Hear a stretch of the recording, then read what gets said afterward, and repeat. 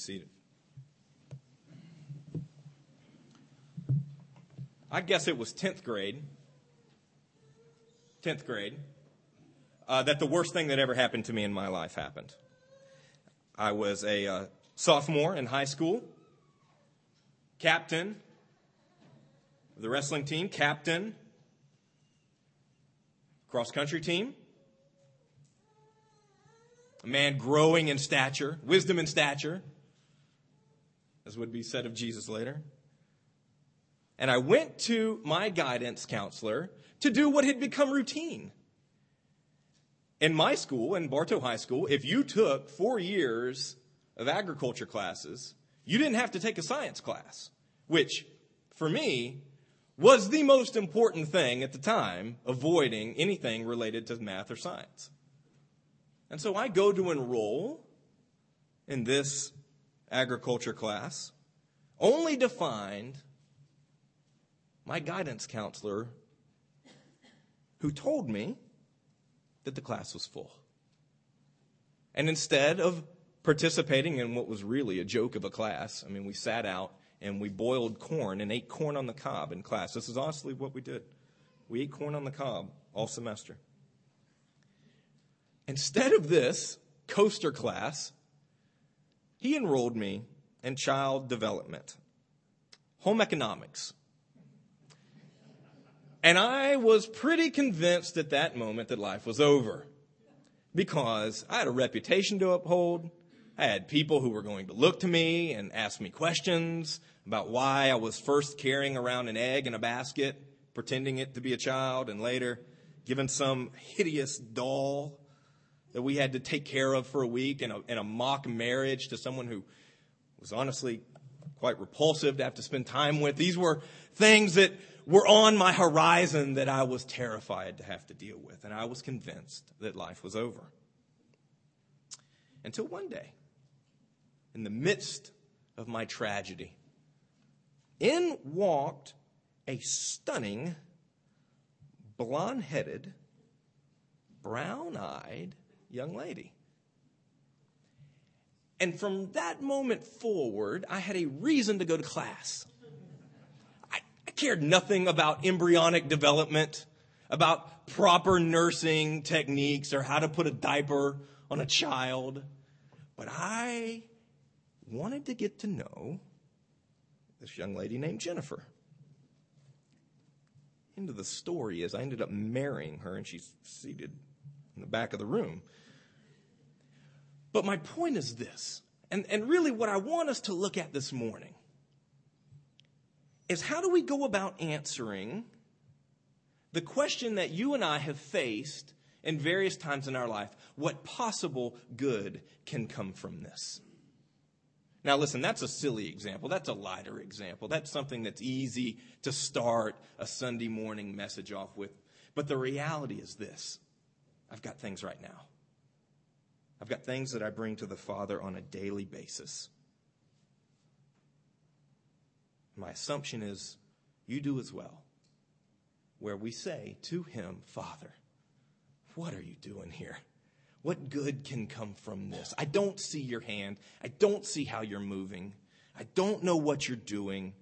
What good can come from this? And how, friends, are we as believers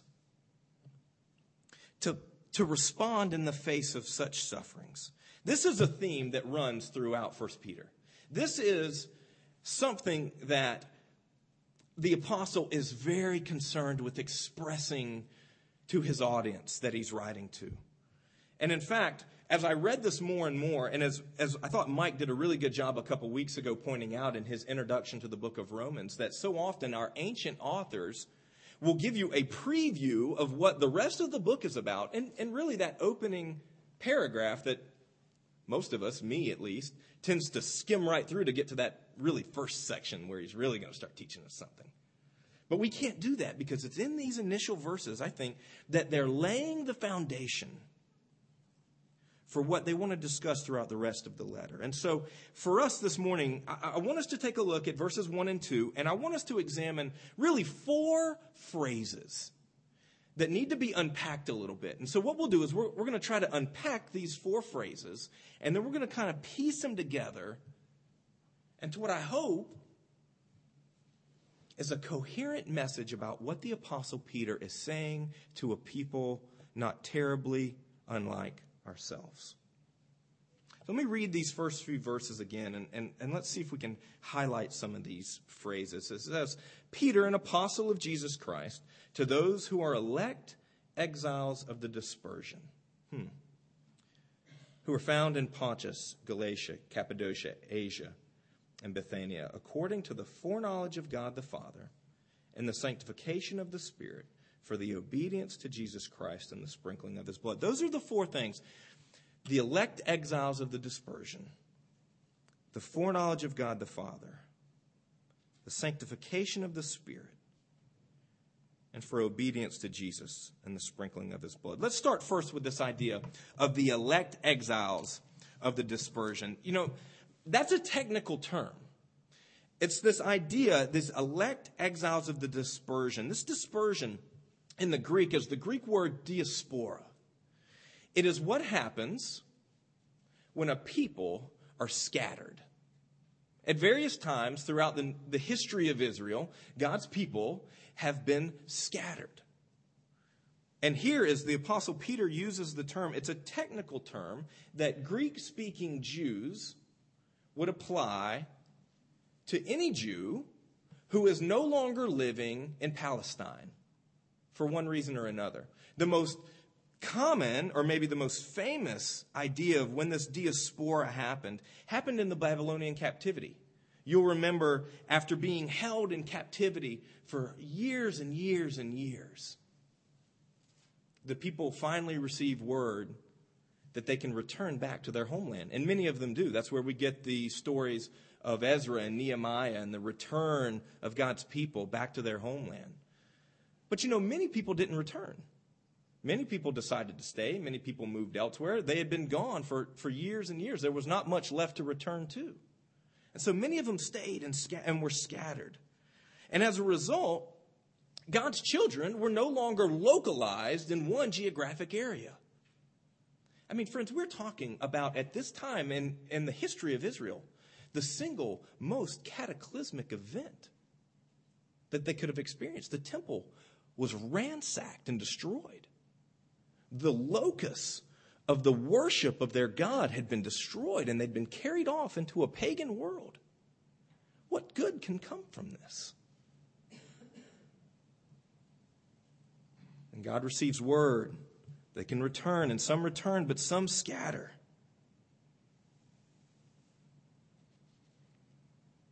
And because of that scattering, something really neat happens. When the Apostle Paul begins his ministry, when Barnabas begins his ministry, when Peter begins his ministry, and you read in the book of Acts about the gospel going out into these various cities in Asia Minor, down through the Mediterranean, there are Jews present because of this diaspora that has happened. And so the apostle comes and he finds these people ready to respond to the gospel when they hear it proclaimed. This tragic event is really one of the seedlings that began the explosion of the church. And it's really into this audience, this group of elect exiles. Now,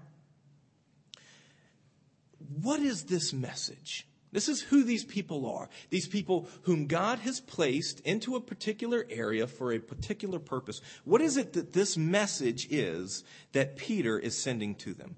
And let me suggest to you it's three parts, a 3-part message. Here's the first part of the message that Peter is announcing to these elect exiles. The first thing is this, that God knows where and who they are. That God knows where and who they are. We read in there that it is according to the foreknowledge of God that these people are where they are. Now, what does that mean? What is this foreknowledge? This foreknowledge is speaking about God's infinite ability to be able to know and understand what life is like for these people in the various cities that they find themselves in. His foreknowledge refers both to their election as adopted sons and daughters of God, and also to their status as exiles in the community. Think about this for a minute. When we speak about God's foreknowledge, when we speak about what it means that God has selected for himself a people upon whom he will shower his love and abundance and mercy down upon, we are saying that the God in this situation and circumstances is sovereign enough, is wise enough to know who they are and what they deal with. You know what their world is like right now? Peter writes this, and the scholars are in a little bit of debate, but it's somewhere between the year 60 AD and the year 67, 68 AD. So when this letter is penned. For you Roman history buffs in the room, all two of you probably, who's on the throne in Rome? Nero. Have you heard of him? He's a nutcase. If you haven't. I mean, this guy who was famous for his persecution of the church, who's famous for his hatred of Christians, for using them, as history would say, as human torches to light his garden. This is the man that's on the throne. And in these cities scattered about Asia Minor is the circumstance that these people find themselves in. And Peter is in Rome, some say a year, 2 at the most, from his own execution at the hands of Nero. Crucified, as tradition says, upside down because he didn't want to die like his Lord died. 2 years outside of that, Peter is in the seedbed of hatred for Christianity, writing to people who now are beginning to experience the effects of what a life lived for Jesus will cause. Because, friends, if we begin to think seriously about this calling that Christ has put into our life, it begins to affect the way that you think. And when your thought process are affected, it begins to affect the way that we live our lives. Or at least it should. And these people who have heard the gospel proclaimed, who have given their life to follow Jesus, are beginning to experience the sideways glances, the social ostracism, the persecutions that come when you try to live differently than what the world is calling you to act like. And God knows this. His foreknowledge speaks to this. His election, calling them to salvation, reminds them of this. Because he has selected them, a particular person, a particular place and time, for them to be living out their life. And friends, the same is true for you and I. If God is big enough and in his foreknowledge is capable of orchestrating these things, then friends, let's not think that we are beyond that scope as well. I can stand here with full confidence and assurance and tell you that Jesus knows your circumstances. He knows where you are, and he knows, even more importantly, who you are. What things are particularly fearful for you. The things that seek to steal your joy quicker than other things do. The way in which you are wired because he wired you that way. His foreknowledge refers both to our election as children of his and our status in exile, and he knows where we are. Now, let me just very briefly, because I am not the expert to be pontificating upon the finer points of election. We'll leave that to the boss man here, who usually does it. But let me say this. When we think about what it means to be chosen or selected or elected, we most naturally think of that in terms of something that we ourselves have accomplished. I got picked first in pickup basketball, or maybe on the kickball field. I was particularly good, and so I was selected or elected or chosen with the first pick. I don't know if you're playing fantasy football, but in the first pick of the draft, if you didn't take Adrian Peterson, you were probably nuts. Because based upon his merit as a running back, he's going to score you big points this year. When we think about election, that's generally what our mind goes to, is something that is based upon the accomplishments that you have made. It is not so with our Father. In fact, if anything, it's the opposite. It's the opposite when we think about what it means to be elected or chosen. It should not result in something that drives up the pride within us, but in fact should force us in humility to confess. Not why not them, Lord, but why me? Why me? There's nothing in me that merits this. Friends, don't ever make the mistake of thinking that the people who walk up these stairs and stand in this place are any more deserving of the love of the Father than you, who have never had the opportunity. There's a reason why Paul proclaimed that I am the chief among sinners. So when we speak about election, friends, we are not speaking about something that is merited, something that is earned, and never, ever, ever should result in some sort of spiritual superiority that we lord over other people. That is wrong as wrong can be. God knows where and who we are. Because God has put them in that place, it is safe to assume then that there is a specific reason why they're there. There is a specific reason as to why they're experiencing these things, and the reason is this. According to the foreknowledge of God the Father in the sanctification of the Spirit. See, the reason that these folks are beginning to experience the persecutions that they're experiencing is because God is sanctifying them by the power of His Holy Spirit. Now, that's a big church word. And most of the time, I don't get to deal with church people. I deal with kids who don't go to church. And so we have to translate a lot of church things into phrases that people can understand. And so let me do that real quick. When we talk about what it means to be sanctified, what are we talking about? We're going to define sanctification for our purposes this morning as the process of looking more and more like Jesus every day. That's what it means to be in the process of sanctification. Another big church word is this word justified. Justified means being declared righteous before a God who is holy. It is that moment where He says, you know what? You're okay with me. You're okay with me, not because of what you have done, but because of the work of my Son Jesus. You are justified. You are okay with me. And now that you are justified, we now start making you look more and more like Jesus looks. That's what it means to be sanctified.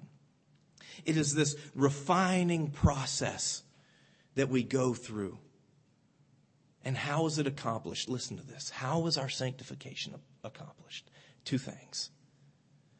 Peter tells us here that it is accomplished through our sufferings and by the power of the Holy Spirit.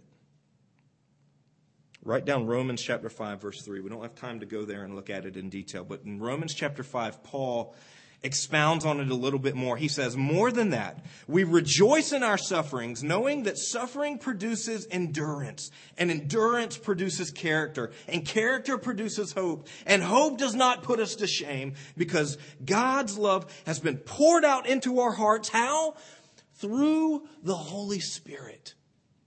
It is a marriage of the things that we're experiencing and the working of the Holy Spirit to bring us to a place where we look more and more like Jesus every day. Friends, why are you where you are? Why are you experiencing what you're experiencing? Whether it's a difficult home life or a marriage with two people fighting at each other or problems at work or money problems. Why are you there? One, because God, as an elected exile, has placed you there. And in that place, He is refining you. He is shaping you. He is molding you to look more and more like His Son Jesus. That is how it works. It is this marriage between the sufferings that we endure, the difficulties that we experience, and then this amazing way that the Holy Spirit moves and guides us in the process. That's why Jesus said to the disciples before He ascended, listen, it's better that I go so that the Holy Spirit will come. And if I'm just being honest, when I read that, I thought, no, that's crazy. Look, there is no way that Jesus not being here is better than if He actually left. There's no way that's better. And then I went yesterday to watch the University of Florida pound the Troy Trojans. And Malone has killed my boy Tebow for the last couple of days, and so I will stand up for him now. I watched Tim Tebow play quarterback with excellence yesterday, and I thought, if only I could be on the sidelines and I could watch him run the offense, if I could watch him call the play, if I could watch him take the snap and deliver the ball. If I could watch him do this, I could play quarterback better than I do now. Which is pretty pathetic. If I could only watch him do it. And then as I'm praying and thinking about this on the drive home, I'm thinking, how am I going to... Okay, could I learn, could I benefit, could I have value added into my quarterbacking abilities by spending time with Tim Tebow and watching him run the offense and mimicking what I see him do? Could I learn like that? Yes. But you know what would be better?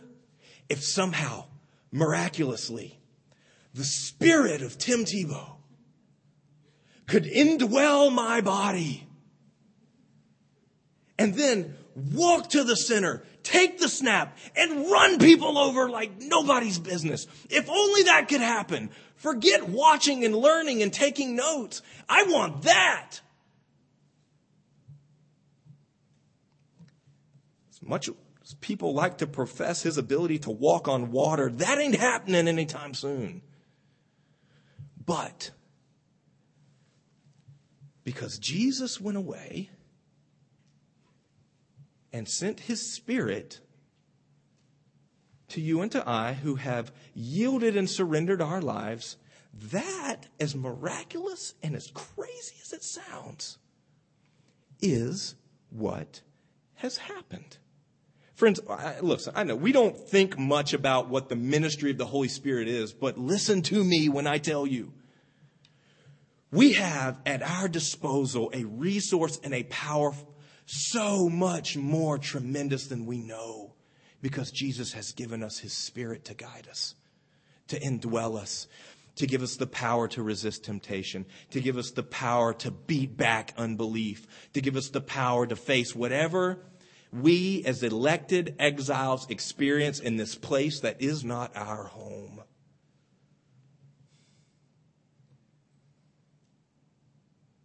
Jesus knows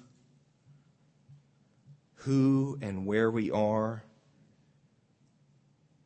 The reason we are there is so that we may be refined to look like His Son. That's the second part of this message, and the final thing is this. That while we are where we are, and we are experiencing what we are experiencing, He wants us to be obedient. To those elected exiles of the dispersion, according to the foreknowledge of God the Father and the sanctification of the Spirit, for the obedience to Jesus Christ. I wish there was some greater point or purpose that I could sit down with each one of you and share with you in detail and in specifics what God's remedy for whatever particular circumstance you're facing is. I wish I could do that, but I can't. But what I can tell you is that what he wants from you in this moment, what he wants from me as I face these moments, is obedience. I don't know what that means for you. I kind of know what it means for me, but I don't want to do it. What does it mean for you in this set of circumstances? Whatever popped into your head when I first started this whole message about whatever it is you're facing, that thing, what he wants from you in that is to be obedient. That may mean stepping out on faith and doing something that God's called you to do, that you have chickened out on doing up until this point. It may mean ceasing to do something that you know is destructive. It may mean a difficult conversation. It may mean a personal sacrifice. I don't know. But I bet you probably do. And what he wants from us in these moments is for you and I to learn to be obedient. Because, friends, it is in the midst of our suffering that our obedience speaks volumes. Let me say that again. It is in the midst of our suffering that our obedience speaks volumes. Hey, man, it's easy to be obedient when life is grand, right? Everything's a bed of roses, no problems, nothing difficult to face. It's easy to be obedient. But when the times are tough, it is then that our obedience speaks volumes. About 4 years ago, I sat in a funeral for my wife's best friend's sister.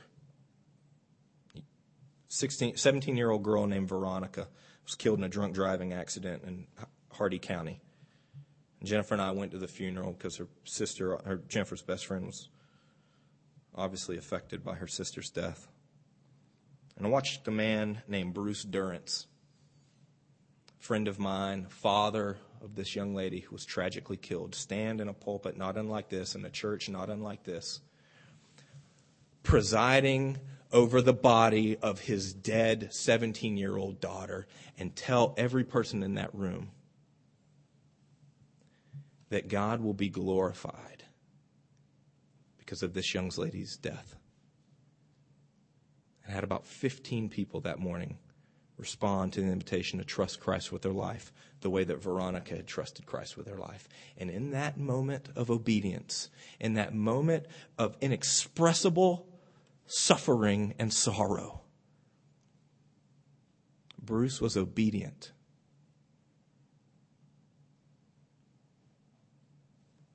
And at least 15 people's life were changed. It is in our suffering that our obedience speaks volumes. I could tell you about being in Katrina disaster relief and watching people who had lost everything, helping other people who had lost everything. And the testimony that they shared. The opportunity that we have to be obedient and to testify about what Jesus has done is one reason. The other reason is this: that in the midst of our suffering, as we are obedient, we are participating in the covenant that Jesus has established with us. It says, for the obedience to Jesus Christ and for the sprinkling with his blood. That is covenantal language, friends. That is language of the covenant. It is a language that speaks of forgiveness, that speaks of healing, that speaks of restoration and renewal. And that is what is offered to you and to I as we are obedient in the place where Jesus has us.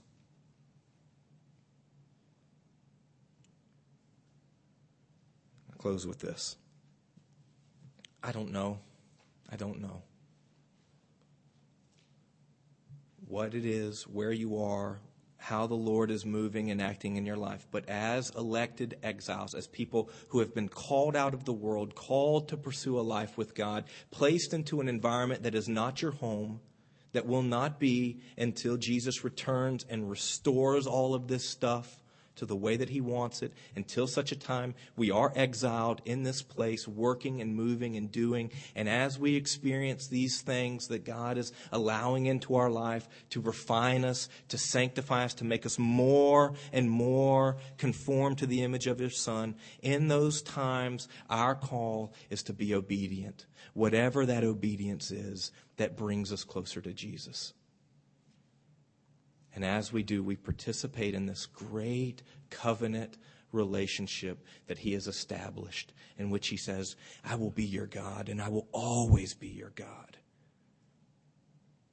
And you will always be my people. And I love you, and I will care for you. Let's pray.